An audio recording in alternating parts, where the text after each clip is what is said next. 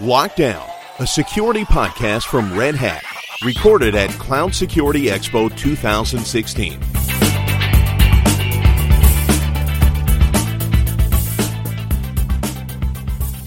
Recording today at the Cloud Security Expo at the London Excel Centre. Sitting opposite me today is a lady I've been following on social media for a long time now. A shining light in the industry, very, very well thought of, and a lady who has made understanding and the alleviation of pain for the understanding of cloud technology in the financial services industry, in the financial tech services industry, her own. Neira Jones, say hi. Hi, delighted to be here. Thank you, Richard. So talk to me about your current role. I'm an independent consultant right now, and I have a number of portfolio positions.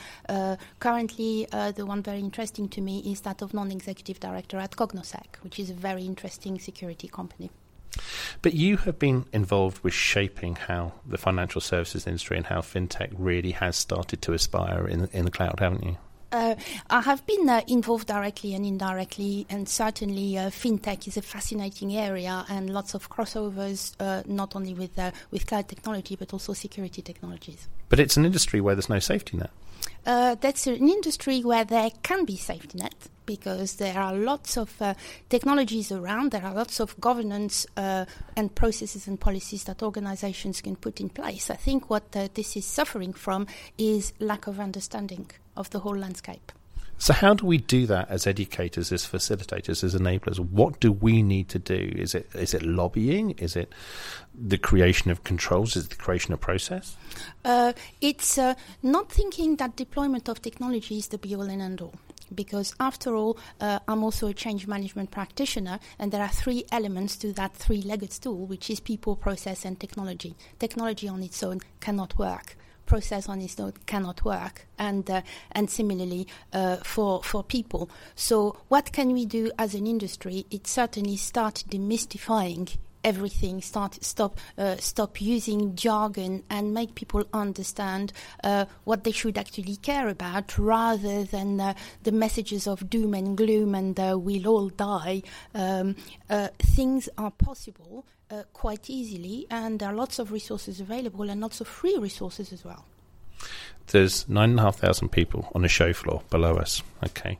Half of them are vendors. Half of them are people walking around looking for help, assistance, guidance, trying to find out what the latest technology is doing.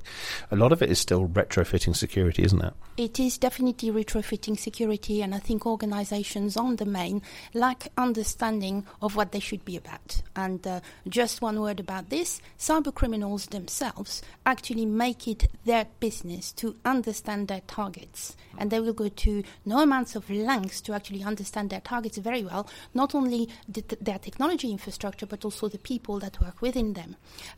So on the other side, businesses trying to protect themselves against cyber criminal don't even understand their own infrastructures. They don't even understand the assets they should be protecting, and end up spending a lot of money on things that perhaps shouldn't, given their risk profile. So if you're a pharmaceutical company, you have a very different profile to a financial services organization. And there's one thing I always like to say, which is don't spend £100 protecting a £1 asset. And all too often organizations are guilty of doing just that and saying security is too expensive.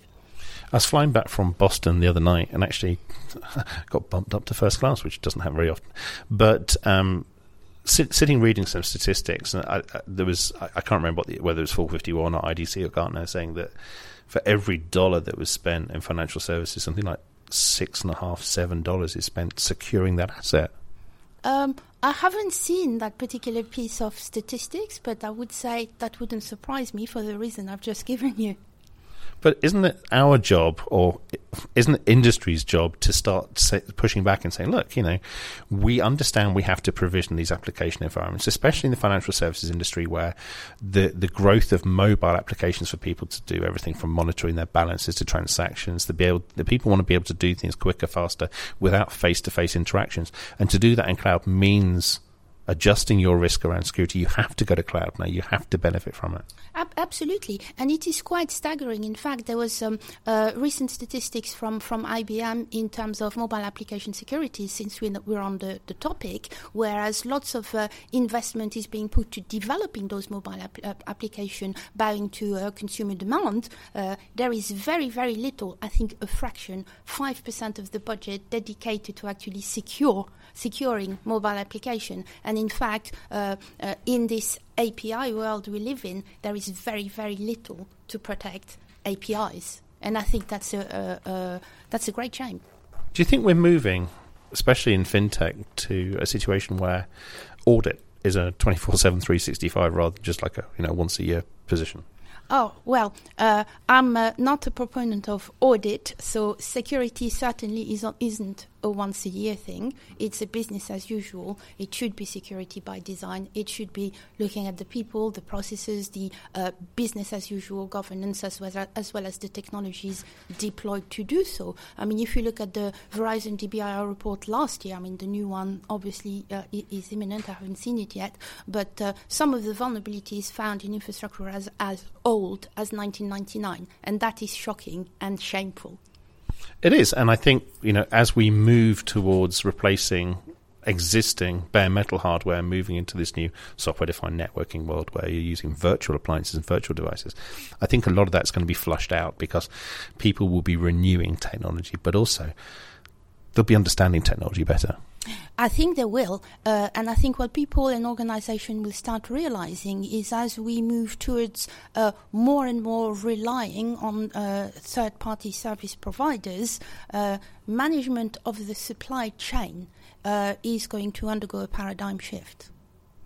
So, change is afoot, but you can't adjust your focus away from the fact that going to cloud delivers you benefits of scale, elasticity, scalability. Is it a build your own or is it use a provider? Well, moving to cloud is actually exactly the same as your own security posture. So moving to cloud is not more or less secure than what you have right now. It will be the same if you carry on doing the same.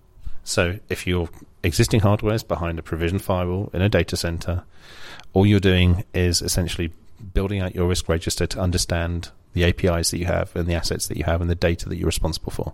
Absolutely, bearing in mind that there is no such thing anymore as a perimeter, as we very well know, and therefore protecting not only the physical assets, but the people, and understanding the behaviors and the technologies that are used is absolutely key. Neira, great having you on the podcast. You're welcome. It was a pleasure. Subscribe with iTunes, Stitcher, or your favorite podcast client now for more shows in our back catalog.